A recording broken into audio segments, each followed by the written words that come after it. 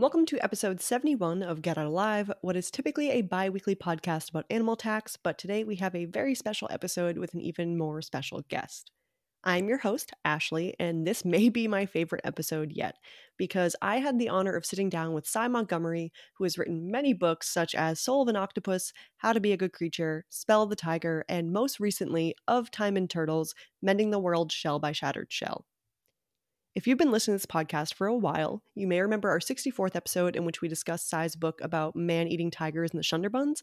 And although I did ask her some questions about her time there and what it was like looking for tigers that actively hunt people, we talk about so much more, especially about turtles, which is a type of animal we do not often get to talk about on this podcast because they aren't out there attacking people. But before we get into the interview, I just want to note a few things. So first of all, before we started recording, I was talking to Cy about one of her books that I loved called The Hawk's Way, which is about her time practicing falconry here in New Hampshire. So we touch on that a little bit during the interview, so that's what that's about, just a note on that. And then there's also a few times near the beginning that you'll hear what sounds like an email notification, so I apologize in advance. I try to cut them out where I could, but it only happens a handful of times. But that is all I had, so let's get into my interview with Cy Montgomery. My name is Cy Montgomery. I go by she, her. I'm an author of over 35, I think it's up to 36, maybe 37 books. And I get described as a writer-adventurer. I would say those are very apt titles. I've seen you described as a naturalist as well, and I think that's also extremely fitting. Well, thank you. I wear lots of hats. Yeah. So what was your path to becoming an author? Like, did you always want to do that, or did it just like kind of you fell into it? Well, when I was little, and I'm talking about before I could even read, I wanted to work with animals. Animals were always my people. I never identified as a little girl. And in fact, as soon as I could speak, I informed my parents that I was actually a horse. My mother was horrified and took me to the pediatrician. I almost said veterinarian. Took me to the pediatrician. And he said, don't worry, she'll grow out of it. And I did when I realized actually I was a dog. So my big problem growing up was everyone was so eager to teach me to be a little girl, and I had no interest in this. And finally, when I was like 6, my parents brought home a Scottish Terrier puppy named Molly. And even though she was younger than me, she matured faster than I did, and I could see that. And I apprenticed myself to her. I had found my older sister / mentor / muse. And my dream was to live in the woods in a hollow tree and have her teach me all the secrets of the animals. And although Molly is gone now, I keep her picture on my desk. And I'm pretty much living that dream, apprenticing myself to all these different animals who have been so generous in showing me their secrets. But as far as writing, I thought I would be a veterinarian until I began to read. My father began sharing with me articles in the New York Times when I was little that were about animals. This is just when I'm starting to read, and he helped me read them. Well, what were all the stories about in the New York Times in the 1960s when I was learning to read? They were all about animals going extinct. They were being polluted out of their environments. They were being crowded out of their world by our huge numbers. They were being overhunted. It was entirely our fault. And it was then, as a small child, that I realized that possibly as a writer, I might be able to do even more good for my animal friends than I could be if I became a veterinarian. So that is what I did. Yeah, you know, I had the same experience growing up, not where I thought that I was like an animal, but I definitely identified more with animals than people per se. But I feel like when you tell someone as a kid that you love animals, it's often, okay, cool, we're going to put you in this veterinarian box and there's no other options for you. You know, there kind of wasn't because, I was born in 1958, and actually women didn't even go into veterinary practice very much back then. But that never bothered me. I heard about, so many people my age, women, growing up, looked at the professions of folks working with animals, and they saw Jacques Cousteau, like a guy, and they saw, Hmm. researchers traveling to Africa and South America exploring the jungles, and it was usually some guy. But I guess because I didn't identify particularly as a human to start with, the sex of the humans doing the thing I wanted to do didn't bother me one bit, did not apply to me as far as I was Hmm. concerned. And I mean, I still think being a veterinarian is one of the highest and best uses of a human life. But I guess one of my talents was I like didn't pay attention to anybody who tried to put me in a box or told me that I Yeah. couldn't be what I wanted to be.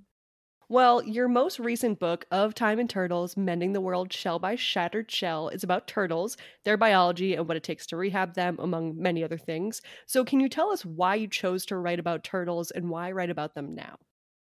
Well, my last really big heart book that took me years to research and I totally immersed myself in was called The Soul of an Octopus.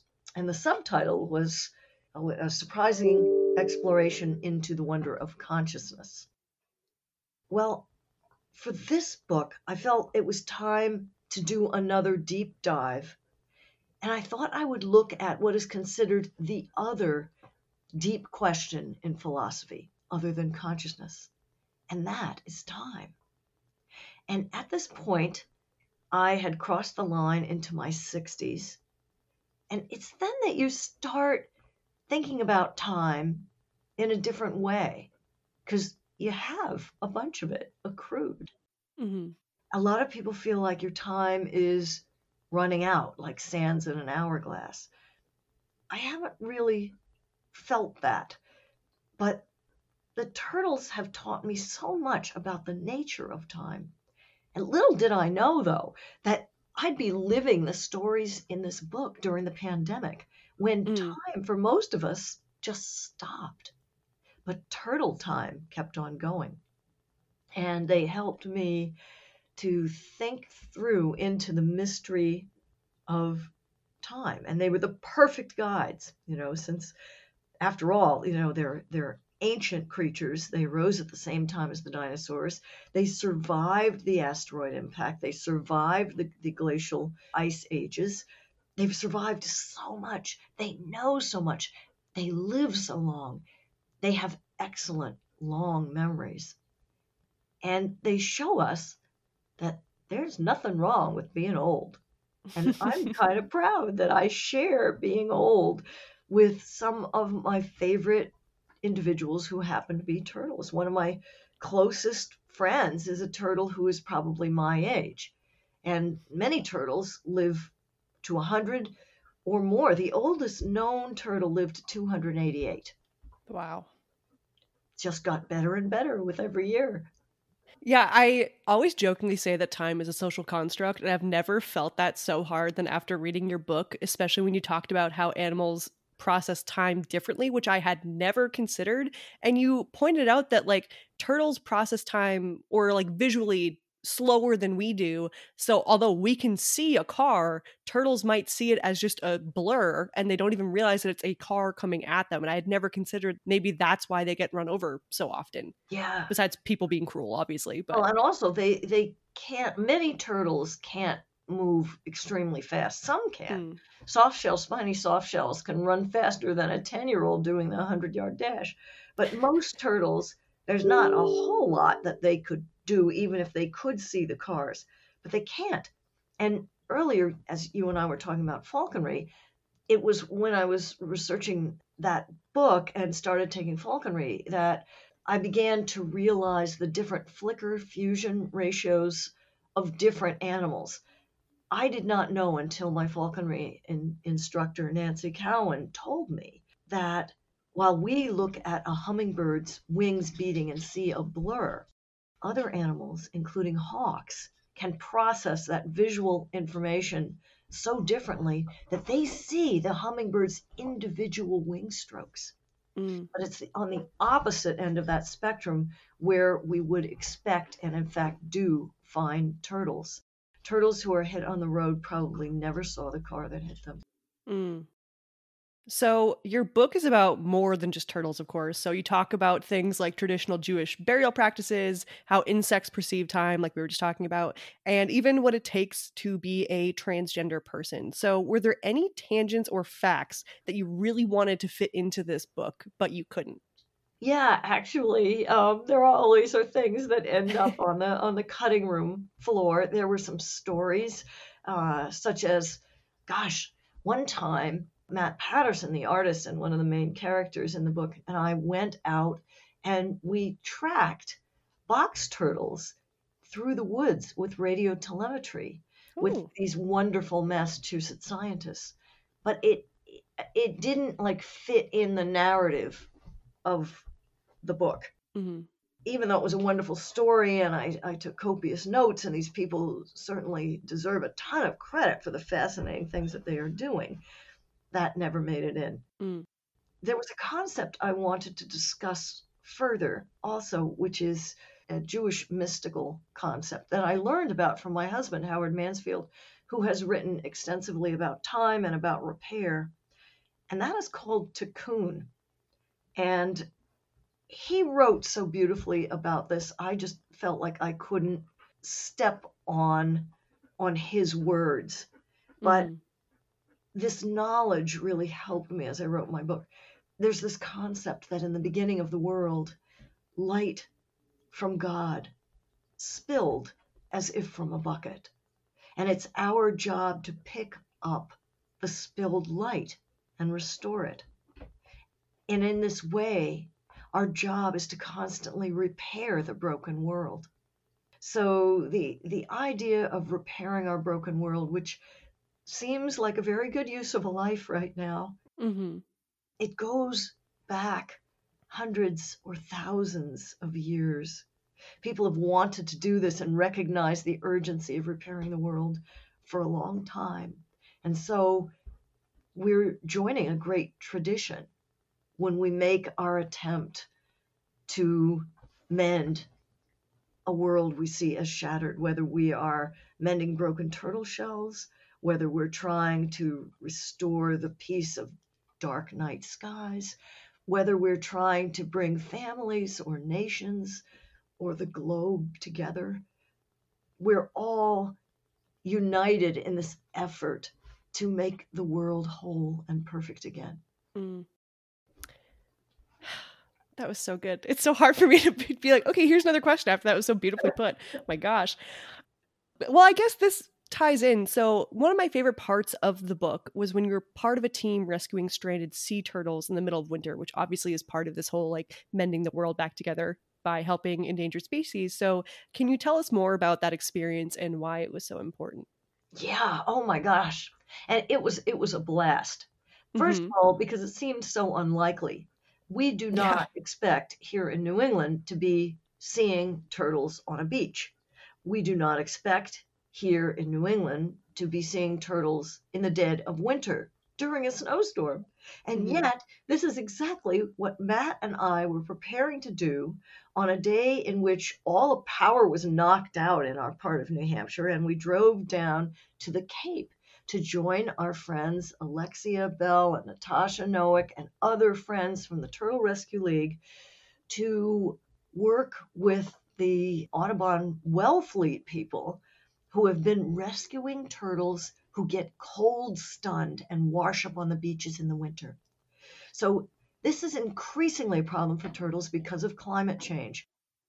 Warming faster than any other body of water in the world, the Gulf of Maine, the area around the Cape, is warming so quickly that turtles who are swimming out off the Cape right now think it's not time to migrate deeper into the Atlantic until it's too late, until it is too cold to do so. And because they're reptiles and they can't generate their own body heat, they start swimming, they run into this cold, and they just get so cold they can't swim anymore.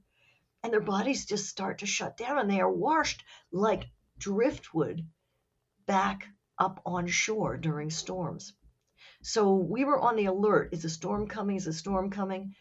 And once we heard a storm was coming, We headed out from New Hampshire to join them. And it's a nighttime activity. At least it was on that day because of the timing of the storm. So we were out on the beach in December during a storm at night looking for turtles. It was surreal. Mm-hmm. It was a long, long, hard walk. And my hat is really off to Matt Patterson, who is super strong. He's just turned 40 recently. He was a wrestler. He's got muscles in his arms as big as my thigh, but it still was quite an effort for him to haul this sled full of Kemp's Ridley turtles and heavy seaweed for what turned out to be more than 10 miles Oh, over the wet wow. sand of the Cape that night.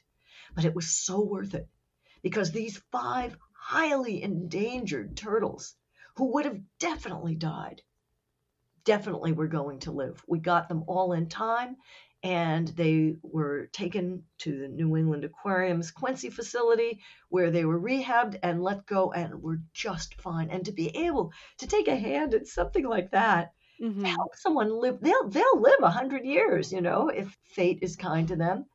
And to be able to save someone like that, oh my gosh, Yeah. what an amazing feeling. I know, it's one thing to, not that I'm saying rescuing like a squirrel, for example, isn't a noble thing to do, but to rescue a species where, like, yeah, for 100 years they can be reproducing and making more and more of those endangered turtles, like, that is such a huge deal. Yeah, right you are. And turtles, even though we think we know turtles and we see turtles everywhere, and you go by the pond and there's a whole bunch of them in the summer piled up on a log. Turtles as a group, which encompasses over 350 species, is the most endangered terrestrial vertebrate on our planet. Mm. So when you save one, you're saving generations of an endangered species, as well as saving that individual's wild and precious and hopefully long life. Mm. So, to pivot from turtles for a bit, so we recently did an episode on this podcast on tigers and the Sundarbans, and we discussed your book, Spell of the Tiger, The Man-Eaters of the Sundarbans. And I have, ever since reading that book, been dying to know, like, what was it like purposefully seeking out tigers known to eat people as a person? Well, first of all, I had to convince my husband that I would be just fine because, Yeah. they were man eaters. And in fact, they mostly do eat men. The women stay home where they can be eaten by crocodiles. So Ugh. that calmed him down a little bit. Um, but I discovered that most of the time, it's not the tigers coming into the village to snack on the people.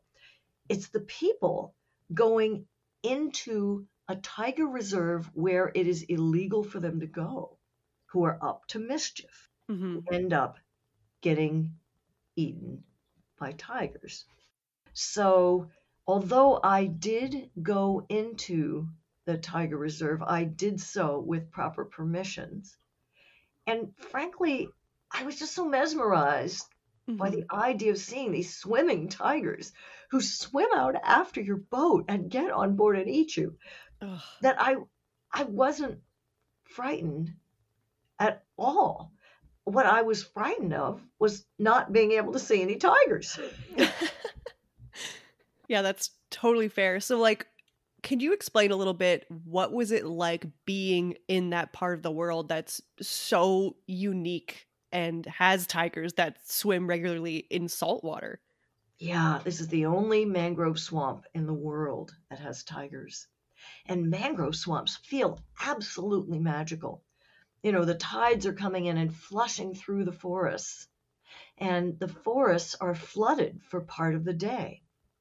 So the land and the tides, everything's getting resculpted. So you never feel like you've really got a handle on everything. You have this Hmm. feeling of being lost almost all the time, being at the mercy of something larger all the time. And when I felt this most keenly was when I was on the small handmade wooden boat that was piloted by my friend Jarendranath Mrita, who lived in the village of Jamespur. I made eventually 4 different expeditions into Sundarban, and The first one, everything that could go wrong went wrong. I was supposed to go in with a scientist who spoke English and Bengali. He had a speedboat. He was going to help me with the permitting process. You can't just go to Sunderban. You have to go through this long permitting process to get there. Mm-hmm. All of that fell through. So I ended up out there with my friend and the photographer, Diane Taylor Snow, with no translator, no speedboat, no guide, no scientist, completely at the mercy of whatever this place and its animals had to throw at me. And I'm so glad that I met Jarendra and that he took me and Diane on his boat. But what was horrible was, because I thought I was going to have a translator, I didn't learn Bengali. Back then, this was in the early 90s, back then, Bengali was just not taught anywhere. There weren't even language tapes. And Wow. it took months for me to mail away and finally get a Bengali English Bengali dictionary, which had to come from Bangladesh. Actually, there were two of them. They're thick. And they arrive, and I'm thrilled. I throw it open, and there's the English, and next to it, squiggles. It Oh. was all in the Bengali alphabet, which I couldn't read. So I had learned some phrases in Bengali, but not enough to conduct interviews. And Mm-hmm. meanwhile, Jarendra, he lived out in the boonies in a beautiful handmade house made out of mud. And he hadn't gone to college to learn English. I mean, he had Yeah. learned a little English. He learned more English than I Bengali. But every single word we had in each other's language, we had to deploy like a Swiss Army knife. And he kept telling me, tiger, accident, here. And I would say, when? And invariably he would say, yesterday. And I thought, yesterday, a tiger ate someone yesterday right here. I didn't realize until much later that the word yesterday meant any time in the past. Oh boy. So it was real hard. But the thing was, I came back and came back and came back again. I was committed to it. I had stayed, I think, for my first trip. I was actually in Bangladesh and then India. The total trip was about 2 months long. Wow. And I came back a second time and a third time, and then I went back with National Geographic TV a fourth time. So they knew that I was really committed to this, and I eventually found these wonderful translators who I am still in touch with, who live in Calcutta. They were young college students. Oh, wow. And they were up for going to this tiger reserve and this fabulous adventure. Through them, and thanks to the fact that Jarendra and his family and his village were so welcoming to me, I think I got a much better and much deeper story than I would have had all of my previous arrangements with this wonderful scientist worked out. I did end up meeting the scientist later and interviewing him. But this way I went in humbly as this foreign woman full of curiosity, asking for them to graciously favor me with their knowledge. And these were poor people in a country that operates with a caste system. And having a scientist connected with the university, a big, male respected scientist, may have made them nervous. But I didn't make them nervous because I was harmless. But they did respect me for being an author. And I knew the word for author, so I was able to get that across. It's Lekika. Nice. In West Bengal and in Bangladesh as well, people revere writing to the point that I was not allowed by them to put my notebook on the ground because it was disrespectful to my book. Oh. But these people, they live among tigers all the time, and almost everyone I met had had a friend or a family member killed by a tiger, because many times people went into the tiger reserve. Sometimes they were illegally poaching wood. Sometimes they were illegally taking fish. The reason it's illegal is that you need to have some areas that are off limits to humans so that Mm-hmm. the fish, can replenish themselves in special nurseries, and so that the trees have a place to grow and then produce the seed pods that they drop into the water and distribute it everywhere. There's good reasons for this. And the people know the reasons. They encode those reasons, though, not in stories of science, but in sacred stories about a tiger god and a forest goddess. And they shared these stories with me that might have been dismissed by a university researcher. Mm-hmm. But I knew that these stories were deeply true. Maybe not true in terms of time and direct fact, but true in their heart in the way that the parables of Jesus are true.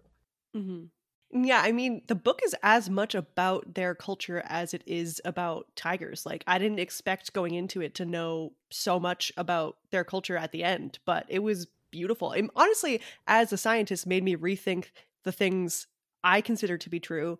Because I'm like, well, I mean, who's to say that there isn't a tiger god? And that's why these strange mystical things seem to happen there, you know?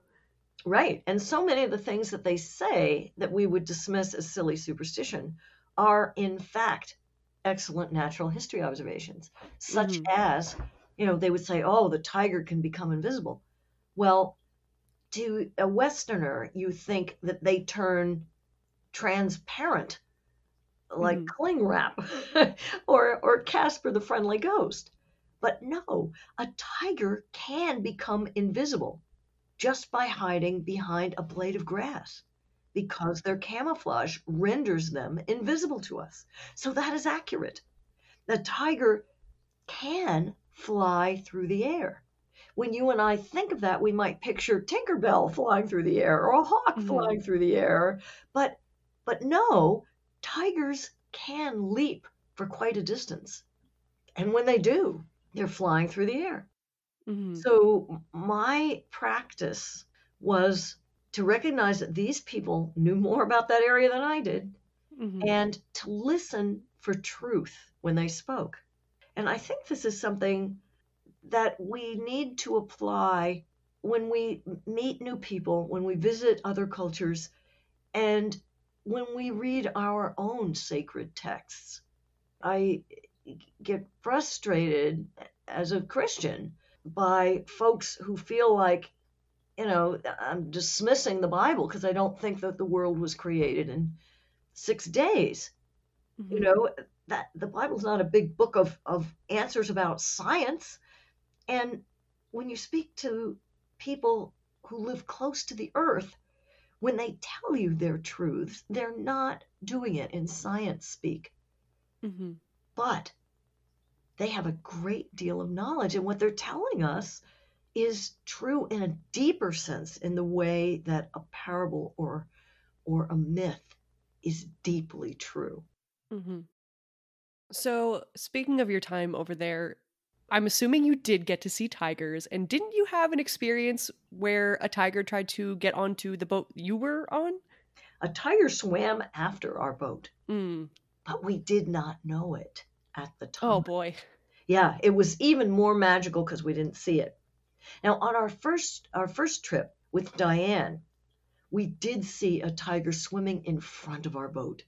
And it was such an unexpected sight that my brain registered it as a rock.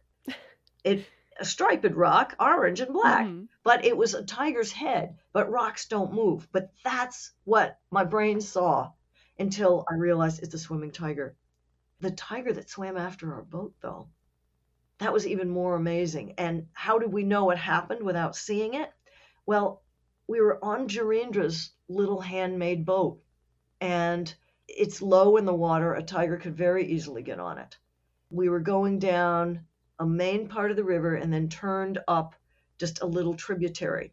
These tributaries, because the sea is rising and falling, you got to be really careful because you can get stuck in these tributaries. And we saw that we were fixing to get stuck. In fact, we kind of were stuck. So we decided to turn around. While we were turning around is when the tiger was yards from our boat. And we knew it because we saw absolutely fresh footprints, pug marks, Oof. coming out of the water leading into the forest. And we thought, oh my gosh, we just missed seeing this tiger. Where did he come from? So we checked the area around us and we saw no other pug marks. So we retraced our steps to the larger river and we saw where the tiger had seen our boat, had come out of the forest. We saw the footsteps leading out of the forest, had swum after our boat, had turned with our boat up the little tributary, and then for some reason decided not to get on our boat and just Wow. walk back into the forest. Oh, how lucky is that? Yeah, it was really great. I have certainly enjoyed my life since then, and it's been quite a Yeah. while. I'm sure your husband was grateful. Yes, this is true. And I don't think I had any insurance at that point. Oh boy. Would you consider that area of the world the most dangerous in terms of the wildlife there that you've experienced? Well, you know what? The only time an animal has ever hurt me was in Borneo, and it was a mosquito. Oh boy. I got dengue fever, Oh. which can kill you. It's called breakbone fever. And that's the only time any animal has ever hurt me. I don't feel in danger around animals at all. I have been endangered by people. I have twice had a gun held to my head in my trips. Oh my gosh. People scare the hell out of me, but Yeah. animals not so much. Yeah, that's totally fair. Yeah, that's something we actually talk about in this podcast quite a bit. Like we have, listeners around the world and we have some from Australia who have said like, "Oh man, I can't believe that you guys go hiking where there's bears and coyotes." And I'm like, "Not one time have I been worried about a black bear, but I am always worried about people messing with me in the woods." Yeah, no kidding. And Yeah. it's funny that they're in Australia, which is I know. full of poisonous snakes and redback spiders. Again, I've seen redback spiders. I lived in Australia for 6 months in a tent, and they're very shy, and you just don't want to squash them, in which case they're Mhm. going to defend themselves. But most animals really aren't going to bother. They also have salties, the crocodiles. Yeah. So it's very funny that they're afraid of our black bears. I've stuck my head in a den with a fully awake mother bear and her cubs, my Oh. face inches from her face, and she didn't even square her lips at me. I mean, she didn't even snort. Our black bears in the east, they're going to look at you and run away. I know so Yeah. many scientists who, in an effort to get weights on cubs and make sure everybody is all right, have been stuffing mother's cubs into bags to weigh them, and the mother bear runs away. Yeah, Yep. a black bear is really not going to bother you. So I would welcome all our Aussie friends. Come on over. The woods are fine. What you got to Yeah. worry about here is ticks, and if they're going Yeah. to give you Lyme disease. Ugh, I know. It's so funny. It is really just what you are used to and what you know. Because, like, when I go out west, I'm terrified of grizzly bears, but a lot of the people there it's just part of living there. You just get used to it. So, Yeah, that's right. Grizzlies, I've never met a grizzly in the wild. Have you ever seen one? I saw one. I went to Yellowstone I think 2 or 3 years ago now, and I looked through a nice man's monoscope and saw a grizzly with a wolf. But for some reason, Wow. you could probably relate to this, but like my whole life had been leading up to me going to Yellowstone. Like that was the big thing I wanted to do. I wanted to see wolves in the wild. They're one of my favorites. Yeah. And I got up at like 4 a.m. with my parents. We went out to Lamar Valley in Yellowstone where all the wolves were known to be. And there was just this group of like 40 people all gathered around this parking lot watching the wolves. And for some reason, like even though I saw a wolf through this monoscope with a grizzly bear, which is like the best you could ask for at Yellowstone, it just it didn't feel right to me. Like it didn't feel as exciting as if I was to go out into the woods by myself and see it on my own. You know what I mean? Yeah, I totally know what you mean. It's still Yeah. massively cool that you got to, a Yeah. twofer also, two Yeah. species in one scope. That's great. But yeah, there is something wonderful about the intimacy of meeting a wild animal unexpectedly when Hmm. you're alone, when the two of you are alone. That is Yeah. really, really special. Yeah. Like I saw on that same trip, I saw this one area that was full of rocks on this little hike. And I was like, I bet that there is a pica in there somewhere. And if I Oh, just stand wow. here still, and sure enough, I stood there for like 15 minutes and just looked at the same area, saw movement, and there was a pica. And that was like the Oh, highlight of the trip because I was like, I put in the effort. It was just me and this little dude. And it was, yeah, the best wildlife encounter I'd had that whole trip. did he look at you for a while, or did he just pop up and then pop back Oh, down in the no, cover? he was going about his business, but I got some good pictures, which is what I really cared about. Oh, So, great. yeah. Oh, great. That's wonderful. So, that being said, I guess, what has been the most harrowing adventure you've gone on while researching for a book? Was it when you got dengue fever, or was there some other terrible experience or scary experience? Well, probably the most harrowing and probably the most dangerous thing that I did was I went to areas of Cambodia where there's a lot of landmines, and I was riding around on a motorcycle, and very, very muddy area. And again, what you have to worry about besides unexploded ordnance is people. There, it's kind of, at that time anyway, it was rather lawless out there. I was researching a book called Search for the Golden Moon Bear, Mm. and at one point our guide looked very nervous, and we asked our friend Sun Hyen, like, why is our guide so nervous? And Sun Hyen told us, well, in this area about a year ago, he was kidnapped and held hostage in the woods right here. And I kind of felt like, well, thank you for sharing. You know, it's the Oh, people you gotta watch out for. yeah. But generally, with the animals themselves, and maybe it's just because I've been lucky, but I don't think I've really felt threatened by any animal ever. Hmm. Well, that kind of answers the next question I had, which is from our patron Emily, who asked, "What animal have you worked with that has scared you the most?" Oh, humans, absolutely Yeah, humans. that Um, makes a lot of sense. and I'll tell you, I mean, I'm not crazy about leeches. I Mm. one time, this was in Australia, in Queensland, I was out looking for cassowaries. I mean, cassowaries are basically dinosaurs with a big Yeah. helmet of bone on their head and a killer claw, and they do kill people. Hmm. They haven't killed anyone in Australia in a really long time. They kill people in Papua New Guinea all the time, and I've been there. But when they kill people in Papua New Guinea, it's because the people are trying to kill them, and who can blame them? But anyway, so I'm in the Hmm. forest looking for a cassowary, not finding one, come back out. I'm waiting in the parking lot of this place for my friends to pick me up.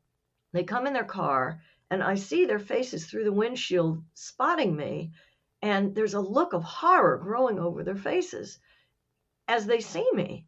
And I'm like, what is my bra showing or something? I mean, what Yeah. is the matter? And I look down and I'm covered in blood. Oh It God. was from leeches. I had Oh. dozens and dozens of leeches all over me. And leech drool, as you know, contains an anticoagulant that makes you just bleed for hours and hours and hours. Oh my So that God. that was probably the most gruesome experience. But as well as the anticoagulant, leeches also have an anesthetic, so that it doesn't feel like you've been shot by a machine gun, although it Yeah. looks like you have. That must have been so funny to your friends too, because you're just covered in blood, like smiling, happy to see them, and they're like, "Oh Right? my God, she must be in shock." Well, once I figured out that I was covered with leeches, I was kind of in a hurry to get to a shower and get them Oh, off. yeah. But they were, once they fill with blood, they just plop right off you. And they were like falling out of my pants legs onto the floor of the Oh, car. I mean, it was just, ah! oh, God. Yeah, that and like leeches and ticks scare me way more and like gross me out than any other animal on the planet. I can't do it. Yeah, me too. I really don't. I mean, nobody else really bums me out so much. I'm not crazy about biting flies, including Mm, mosquitoes who are flies, particularly in the tropics when they can carry all kinds of diseases. But yeah. they're just doing what they've got to do, and usually there's a way around getting totally exsanguinated. Yeah, so on the flip side of that question, patron Robin Smith and Emily asked similar questions. So, which individual animal that you've met or worked with has been your favorite? Well, he's right here, Thurber, a border collie. He's 8 years old. He's the love of my life. Oh my God. Oh, But in terms of species, if that's what they would like to know, yeah. probably the most interesting to me because they are so unlike us, and is octopus. Mm-hmm. I wrote that octopus book. In fact, I got a new book coming out on octopus, interestingly, from Oh, National nice. Geographic and Random House in the spring, called Secrets of the Octopus. But my first octopus book, which was The Soul of an Octopus, I got to know very well several giant Pacific octopuses who would recognize me, look into my face, choose to come to me, flush red with excitement when they saw me, love to play with me, were very gentle with me. Clearly recognized individuals, some of whom they liked, some of whom they didn't. Mm-hmm. But talk about an alien being. To have someone like that be your friend is amazing. This is, a critter who has not one bone in their whole body. They can pour their baggy bodies, even though they might be 40 pounds, through an opening the size of a clementine. They can change color and shape. They can taste with their entire body. They have venom like a snake, and they can shoot ink. They just their mouths are in their armpits. They have three hearts. Their brain is a circle around their throat. And yet, you could be friends with someone like that who Mm-hmm. chooses to spend time with you and share their world with you. And I am still completely awestruck by that. Mm. I'm not just saying this because you're in front of me right now, but The Soul of an Octopus is the most recommended book by like any other science loving person that I know. Like every single person I've met who I'm like, what's a good book recommendation? They say The Soul of an Octopus. Wow. Well, that makes me feel great. Thank you so Yeah, no, much. it's a very beloved book. Also, have you heard the theory that some people think octopuses came from space and that there actually are aliens? Yeah, I have heard that. But, we are all aliens. Life Truly. was seeded from outer space on our planet because our planet was just, well, without form and void, pretty much, according to both the Bible and what we know of, the Big Bang. So the Mhm. elements necessary for life rained down on our planet from outer space. So we're all aliens. Very good point. That is a great rebuttal. Or, as they say in the Age of Aquarius, I think Age of Aquarius, we are stardust. Mm, I do love that saying. Yeah, and that we all contain stardust. I love We that. we do, and to stardust we return, which is lovely. So, patron Ness asked, you've worked on a lot of different species. Is there an animal that you don't know enough about and that you plan on researching in the future? Oh gosh, I don't know enough about the ones I have researched. I know, Um, right? yeah, gosh, there's a ton of animals I want to learn about. The next animal that I'm going to travel to research is the giant manta ray. And Ooh. I can't wait. This is something that we had planned to do. Gosh, it's years and years since we planned to do it, but all kinds of things screwed up. And I'm going to Ecuador to work with Michelle Guerrero, who is studying these giant manta rays, huge. Essentially, they're like flying carpets who can Mm-hmm. launch themselves out of the water and fly through the air and then plunge back down. They're relatives of sharks. They're very smart. They can live for 70 years. They do recognize individual humans. They are known to come to humans for help when they have a hook or some line lodged in them. Wow. And they frequent this one very special area to basically go to the spa. When they get full of icky parasites or just want their dead skin cleaned off, they go to this one area, and different species of cleaner fish come and tend to them. And during that time, you get to see lots of them. So I'll be going there in August, September to Wow. research a book for young people on this fantastic Nice. species and this great guy doing the research. Awesome. Yeah, also Ecuador is a fantastic place for wildlife, so I'm sure you're going to see a lot of good stuff just besides the manta rays as well. Yeah, did you go? I've never been, but it is on my list. I from everyone that goes there, the pictures are incredible. Yeah, and this is not actually in the Galapagos, but the Galapagos is one of those places that I've Oh. always wanted to go. Unfortunately, Mm. Ecuador this morning I heard on the radio that, it's being a big mess right now. There's all kinds of drug gangs running around, and I Oh. just I just hope that isn't wrecking their tourism trade, which keeps alive a lot of the conservation efforts that country is doing to conserve these unique animals. Oh boy. I feel like that's the way with pretty much every even our country. It's like, oh man, there's certain places you go and it just everywhere is slightly messed up, which stinks. I know there's just so many of us. Yeah. You know, even though humans kind of aren't my people, I did marry one and I have lots of human friends. But we are so numerous right now that even if you love our earth and try to tread lightly, there's just so many people everywhere that, you almost can't help but cause disruption. So Yeah. for me, what that says is that right now is a great time for us to be alive and be courageous and be creative in coming up with the solutions to make up for all the problems that our kind is intentionally or otherwise causing. Yeah. Well, that is a great segue to our last question, which is if after reading your book of Time and Turtles, or just this conversation, people are feeling a call to action to help turtles, what can they do to get involved? There's a whole bunch of good stuff you can do, from crossing the turtle that you see crossing the street in the direction that they're going. Don't be afraid to pick up a snapper, just learn the right way to do it. 2, if you see a turtle hit on the road, call a wildlife rehabilitator. Even if the turtle is dead, they can help, because they often can harvest the eggs and incubate them and release those babies, dozens and dozens of babies in some cases. Join an organization like Turtle Survival Alliance. They are needing people to support their work protecting turtles around the world who are endangered or even in some cases extinct in the wild, but only being kept alive at breeding facilities such as those that they operate. Also, you can be a volunteer for some of these places. You can be a volunteer even if you don't want to work with turtles per se. You can help do some fundraising. You can help with publicity. You can help contribute your artwork.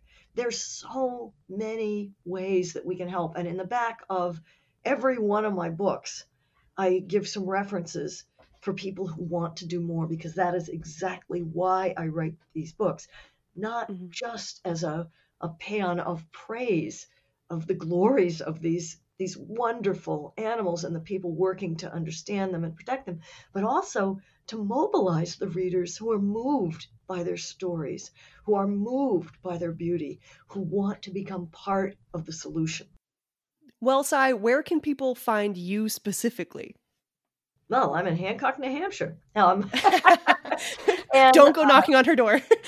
Boy, well, website, Montgomery.com. And I update that with news and new books and reviews and media and all kinds of good stuff like that. I'm on Facebook. Thanks to my young assistant, I'm also on Twitter and Instagram, although I have no idea how to operate it. And now I am on Get Out Alive podcast. Totally awesome. Well, thanks so much for being here. And that was my interview with Sai Montgomery. I cannot recommend her books enough, especially her new book of Time and Turtles. And even if you're not someone who likes to read nonfiction, like I've been reading a ton of fantasy lately, but her method of storytelling keeps you hooked even as you're learning about science. And you can find her books anywhere at any local bookstores or online. And if you'd like to follow her on social media or see links to people or places mentioned within the episode, check out the episode description and I'll have everything for you there. Also, if you are a member of our Expert Survivalist tier on Patreon, which you can also find a link to in the episode description, soon I will be sending out your next gift, and it was entirely inspired by this episode and her new book. So please make sure I have your correct address within the next few weeks so it can get to you. You can also follow us for free on Patreon for some extra content and latest updates from us, and you can also support the show for free by rating us 5 stars wherever you're listening and also by subscribing. Otherwise, I'll keep this outro short and sweet. You can find links to our social medias within the episode description as well, or on our website, getalivepodcast.com, where you can also find stickers of ours and other merch. Thank you so much to my good friend and second grade husband, Josh Walsh, for making our intro music, and his brother, Jesse Walsh, for being our editor, and I will be back in 2 weeks for a new animal attack story. Thanks.